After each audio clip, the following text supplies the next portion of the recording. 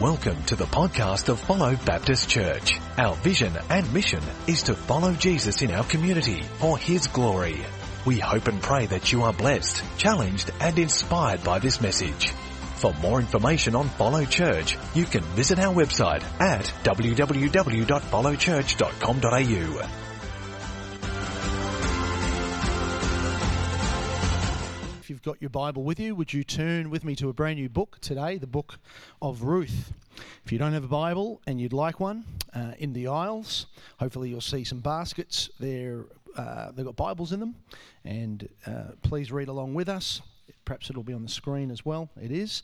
And those Bibles are free for you to take home as well. Let's get right into it, shall we? Ruth chapter 1, beginning in verse 1. In the days when the judges ruled, there was a famine in the land. So a man from Bethlehem in Judah, together with his wife and 2 sons, went to live for a while in the country of Moab. The man's name was Elimelech. His wife's name was Naomi. And the name of the 2 sons were Mahlon and Chilion. They were Ephrathites from Bethlehem, Judah. And they went to Moab and lived there. Now Elimelech, Naomi's husband, died, and she was left with her 2 sons. They married Moabite women, one named Orpah, and the other Ruth. And after they lived there about 10 years, both Mahlon and Chilion also died. And Naomi was left without her 2 sons and her husband. Verse 6, when Naomi heard in Moab that the Lord had come to the aid of his people by providing food for them, she and her daughters-in-law prepared and returned home from there. With her 2 daughters-in-law, she left the place where she'd been living and set out on the road that would take them back to the land of Judah. When Naomi said to her daughters-in-law, "Go back each of you to your mother's home. May the Lord show you kindness as you have shown kindness to your dead husbands and to me. May the Lord grant to each of you that you would find rest in the home of another husband." Then she kissed them goodbye, and they wept out loud and said to her, "We will go back with you to your people." But Naomi said, "Return home, my daughters. Why would you come with me? Am I going to have any more sons that could become your husbands? Return home, my daughters. I am too old to have another husband. Even if I thought that there was still hope for me, even if I had a husband tonight and then gave birth to sons, would you wait until they grew up? Would you remain unmarried for them? No, my daughters. It is more bitter for me than for you, because the Lord has turned against me." And at this they wept aloud again. Then Orpah kissed her mother-in-law goodbye, but Ruth clung to her. "Look," said Naomi, "your sister-in-law is going back to her people and her gods. Go back with her." But Ruth replied, "Don't urge me to leave you or turn back from you. For where you go, I will go, and where you stay, I will stay. Your people will be my people, and your God my God. Where you die, I will die, and there I will be buried. May the Lord deal with me, be it ever so severely, if even death separates you and me." When Naomi realized that Ruth was determined to go with her, she stopped urging her. We're up to verse 19. So the 2 women went on until they came to Bethlehem. When they arrived in Bethlehem, the whole town was stirred because of them, and the women exclaimed, "Can this be Naomi?" "Don't call me Naomi," she told them. "Call me Mara, because the Almighty has made my life very bitter. I went away full, but the Lord has brought me back empty. Why call me Naomi? The Lord has afflicted me. The Almighty has brought misfortune upon me." So Naomi returned from Moab, accompanied by Ruth the Moabite, her daughter-in-law, arriving in Bethlehem as the barley harvest was beginning. What a powerful story. It's incredible to see the way God works in and through anyone, isn't it? For me, the big idea, not only of this book, but of this chapter, is that God can and will use anyone to bring his love to everyone.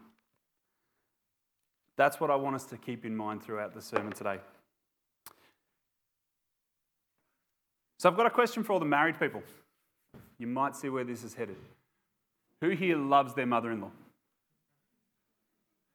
Ooh, there was a bit of a delay there, but we got there. How much do you love your mother-in-law? Correct answer. Someone sitting next to their mother-in-law, I take it.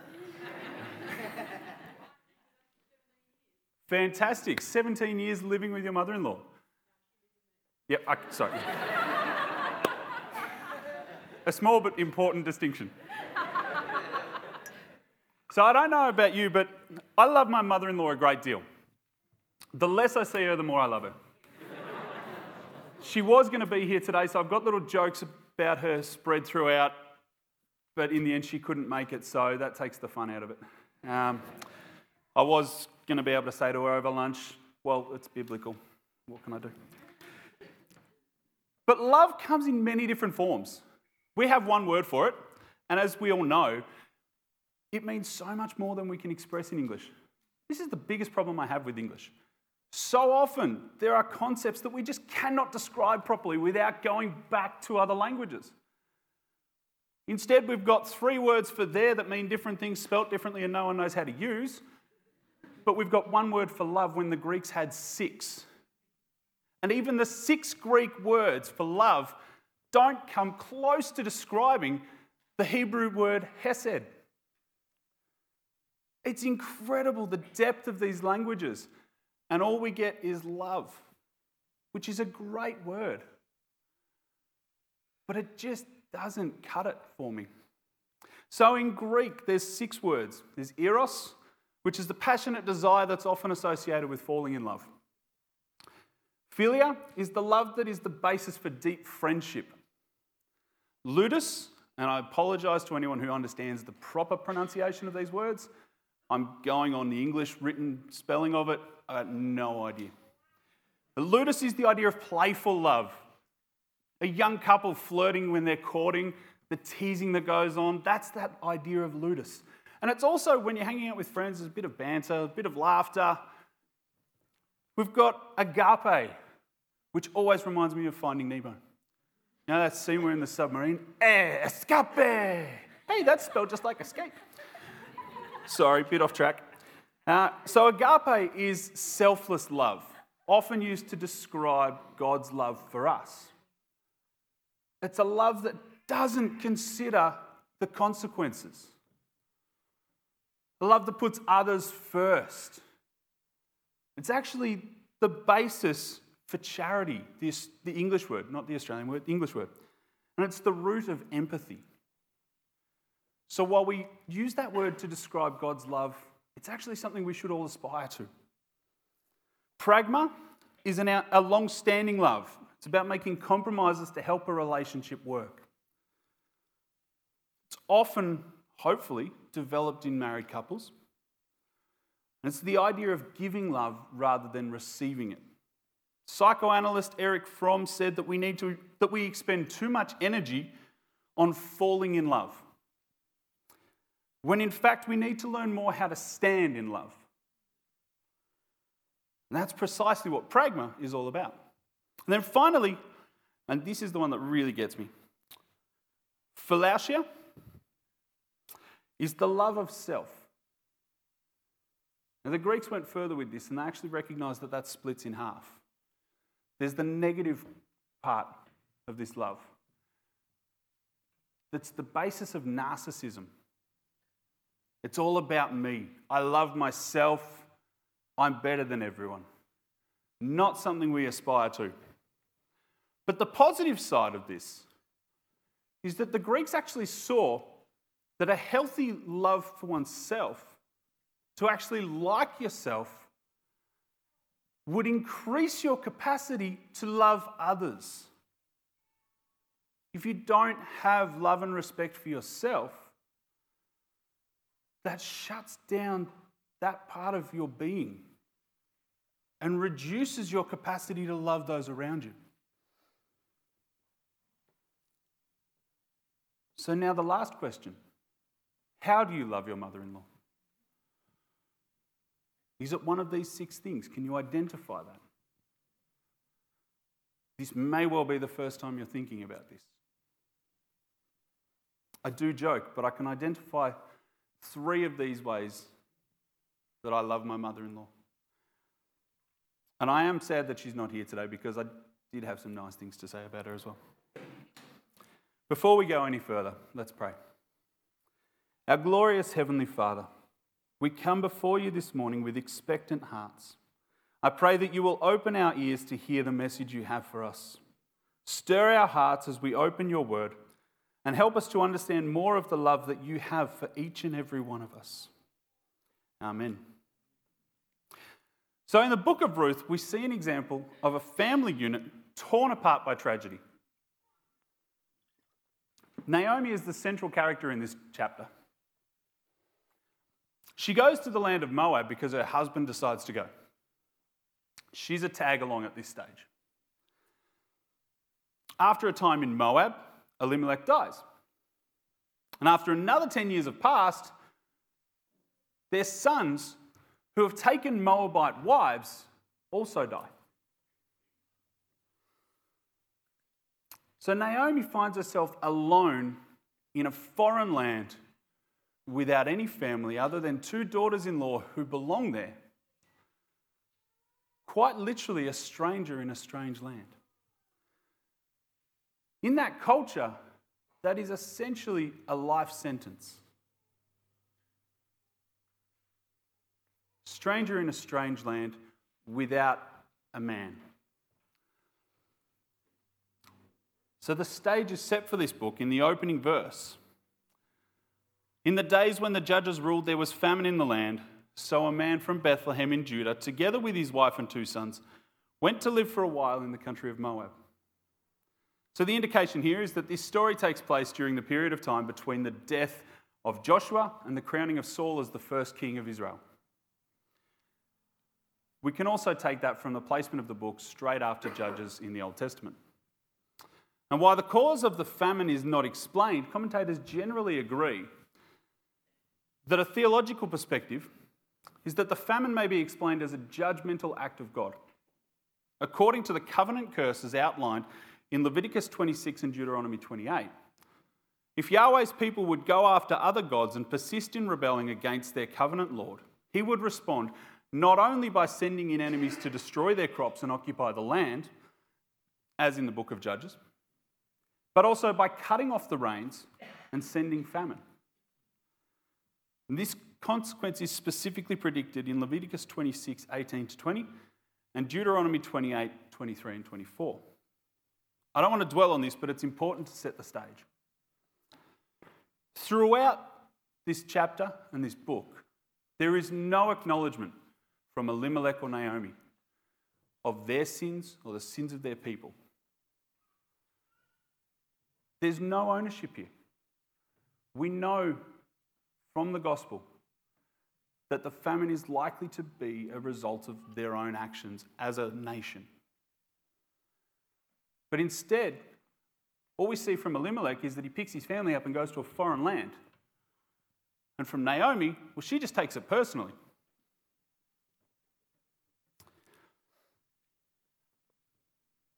When in actual fact, God is quite specific about this. If his people walk away from his will, there will be consequences. So here they are in a foreign land, which isn't without precedents. Abraham went to Egypt. Isaac went to Gerar. And in both of those situations, Yahweh's sovereign plan was brought about through those actions. God can and will use anyone to bring his love to everyone.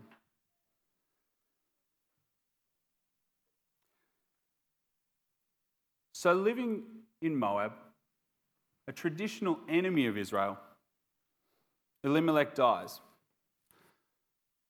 One commentator notes that to seek refuge in Moab was both shameful and dangerous. And to add to the shame, Elimelech's sons take Moabite wives. while it's not specifically forbidden to take a Moabite wife, the offspring of that union is to be excluded from the assembly of the Lord until the 10th generation. So it's certainly not culturally acceptable.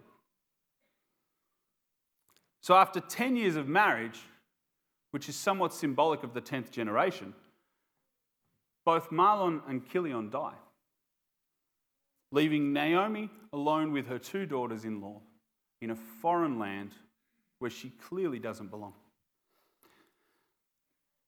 Naomi finds herself at the lowest of low points, kind of like St Kilda fans today.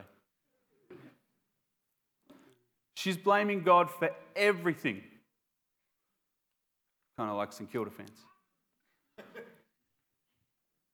With nothing left for her in Moab, she hears that God has returned his blessing to his people, and she makes the only logical decision that she can make. She decides to return to her home. So she sets out with her daughters-in-law. Now, up to this point, there really isn't a lot of indication of the title that we've given this book, or this series, A Little Book with a Lot of Love. Other than the fact that these 3 women have been married, there's not a great deal of love going on. But this is where it changes. Throughout this chapter, by and large, Naomi and Elimelech, for the brief appearance he had, are a long way from being excellent role models of Christian faith for Orpah and Ruth, who by virtue of marriage have taken on the faith and custom of their new family and are now, for all intents and purposes, believers in Yahweh. It's not unreasonable to assume that Mahlon and Chilion were much the same as their parents. I want you to take a moment to think back to your earliest memories of being a Christian. For some, it wasn't long ago. For some, it seems like a lifetime ago. Some of us, like me, this is all you've ever known. But think about the role models that you had when you became a Christian. What sort of example did they set? Was it a positive example? Someone who stood firm in their faith no matter what was going on? Or was it a not so positive example? Someone who even in the good times just didn't seem to get it. Regardless of that, we need to remember that those role models largely shape the people that we become. So whether you had positive role models or not, we need to be thankful, because if it wasn't for them, it's likely that we wouldn't be here today. So verses 8 to 18, we read the crucial aspect of this chapter. Naomi said to her 2 daughters-in-law, "Go back, each of you, to your mother's home. May the Lord show you kindness as you have shown kindness to your dead husbands and to me. May the Lord grant that each of you will find rest in the home of another husband." Then she kissed them goodbye, and they wept aloud, and said to her, "We will go back with you to your people." But Naomi said, "Return home, my daughters. Why would you come with me? Am I going to have any more sons who could become your husbands? Return home, my daughters. I'm too old to have another husband. Even if I thought there was still hope for me, even if I had a husband tonight and then gave birth to sons, would you wait for them to grow up? Would you remain unmarried for them? No, my daughters, it is more bitter for me than for you, because the Lord's hand has turned against me." At this they wept aloud again. Then Orpah kissed her mother-in-law goodbye, but Ruth clung to her. "Look," said Naomi, "your sister-in-law is going back to her people and her gods. Go back with her." But Ruth replied, "Don't urge me to leave you or to turn back from you. Where you go, I will go. Where you stay, I will stay. Your people will be my people, and your God, my God. Where you die, I will die, and there I will be buried. May the Lord deal with me, be it ever so severely, if even death separates you and me." When Naomi realized that Ruth was determined to go with her, she stopped urging her. Naomi's plea to her daughters-in-law is filled with compassion for the two women. Having lived as a foreigner in Moab, she understands the difficulties that they will face in Bethlehem. Her appeal to the two women is best summed up by one commentator who states, "Hope for a better future is not to be found with her." So after initially refusing to return, Orpah does. But there's no indication from the author of this book as to whether that's seen as a bad thing to do, a good thing. There's no judgment here at all. Culturally, that's what's expected. What it does do is highlight the incredible character of Ruth.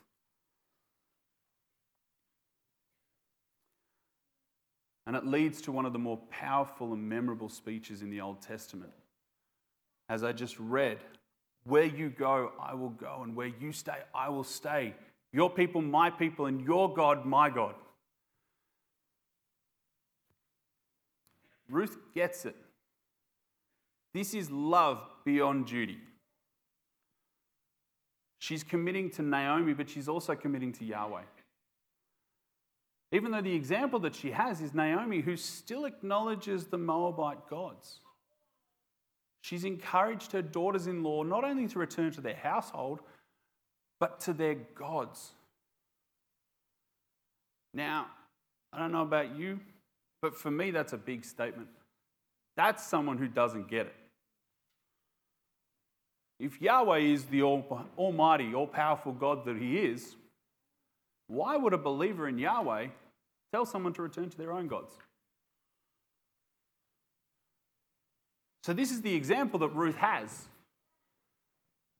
And thankfully, she sees right through it and goes, no. Where you go, I'll go. So she's willing to accept whatever Yahweh has planned, whatever Yahweh may grant for Naomi and her in the future. Kind of like a young couple starting out, struggling to come to terms with the fact that they go for different football teams. Until the husband finally convinces his wife that for the sake of their marriage and their future children, she has to stop going for the team she's always gone for and change. It's all about marital harmony. She has to stop going for the team that won 3 straight premierships and is still clinging on to from 15 years ago.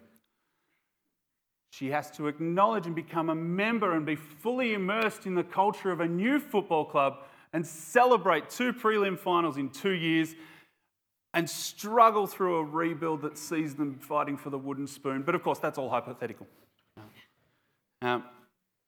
A more serious example of this is a couple with one Christian and one non-Christian. We've probably all known this to happen. Some of you may have even been in this relationship. As a Christian in this relationship, trying to stand firm in your beliefs and your values, being in this constant tug of war with someone who doesn't share those values. While around you, people are saying all sorts of things. I've had a number of friends go through this situation. Unfortunately, I've seen couples fall away from the church because the Christian in that couple wasn't strong in their faith and allowed themselves to be pulled away. But praise the Lord, I've known more couples to go the other way. I've got friends who, by virtue of that relationship, are now Christian missionaries overseas. I've got friends who are serving in churches, having not grown up a Christian, other than for the fact that a Christian person saw something in them and showed genuine love and said, "You're worth it, but you're not worth enough for me to change who I am." I've even got a friend who converted from Buddhism and now teaches at a Christian school because one young man in high school saw something in her, and when all his Christian friends told him not to bother, she's Buddhist, he went, no, she's the one I'm going to marry. And it was a great pleasure to be at their wedding a number of years ago now. And Greg hiring Sandy was the best choice you ever made. So God works in the hearts of the unbelievers through everyone around them. So this is the incredible love that Ruth has for Naomi. A love that goes beyond all the types of love I mentioned earlier, from the Greek into that Hebrew term, hesed. And again, I apologize, my pronunciation is not good. The best description of hesed that I've found anywhere says that hesed cannot be translated with one English word. It is a covenant term, wrapping up in itself all the positive attributes of God.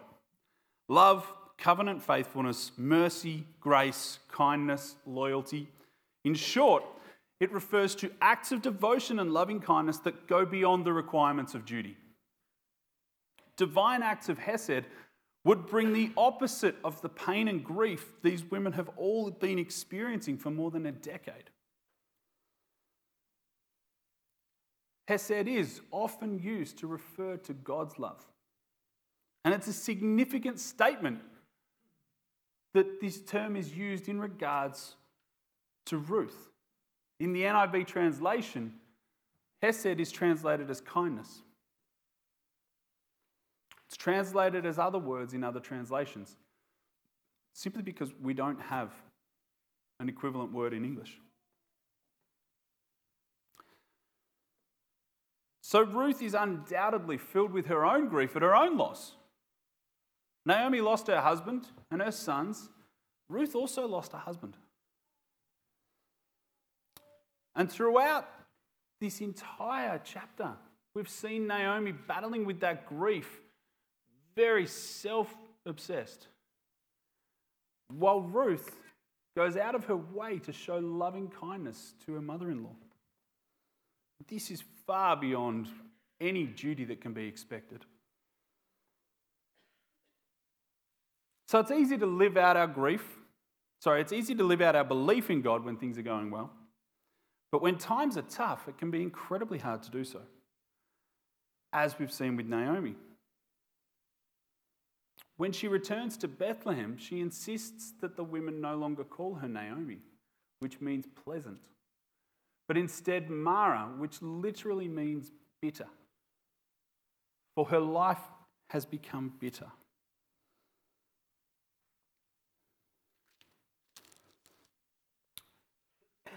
She blames God for that.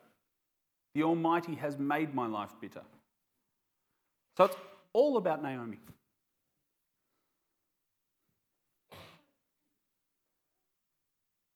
But it's not to be underestimated.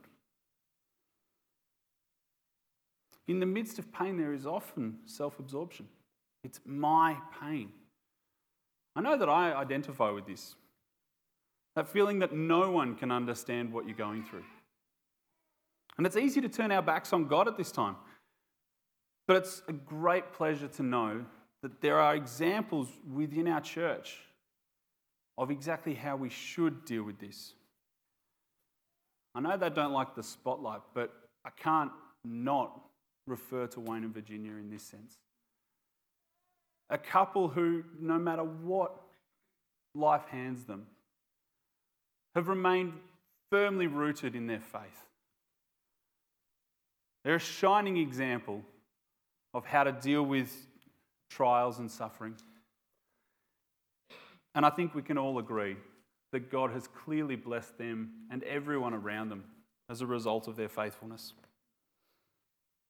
You see, while God does at times allow trials and suffering, when we take the long view, more often than not, it's in order that God can glorify himself.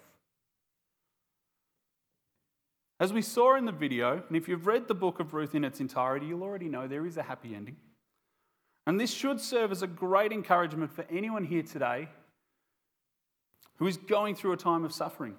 Throughout this chapter, we see Naomi struggling, accusing God for punishing her, which we know from the story isn't the case. But regardless of all that, God doesn't punish her further. God blesses her. He redeems her.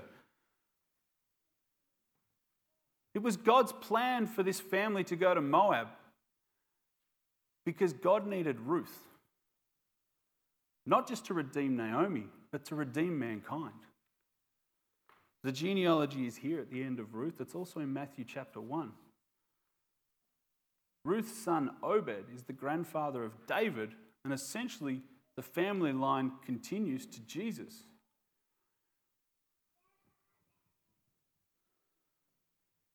So through Naomi's suffering, through famine, the loss of her husband, and the loss of her children, God brought Ruth into her life, not only to redeem her, but to redeem mankind. Ruth brings a great deal of love into Naomi's life, but far more important than that, she brings the love of God to all people. In the ultimate form of love, Jesus. In the context of the church, we need Hesed love. Galatians 6:2 gives the instruction to carry each other's burdens. Certainly Ruth's actions are evidence of this. Where we can help ease the pain of individuals within the body of believers, we should do Hesed. Ruth's support of Naomi came from within the family out of a sense of loyalty. I've said it repeatedly before, I'm going to say it again in the future. We are family. This starts within our own homes, but it's so important here as well. We need to do this for each other. We need to carry each other's burdens. If we can't do that here, how can we do it out there?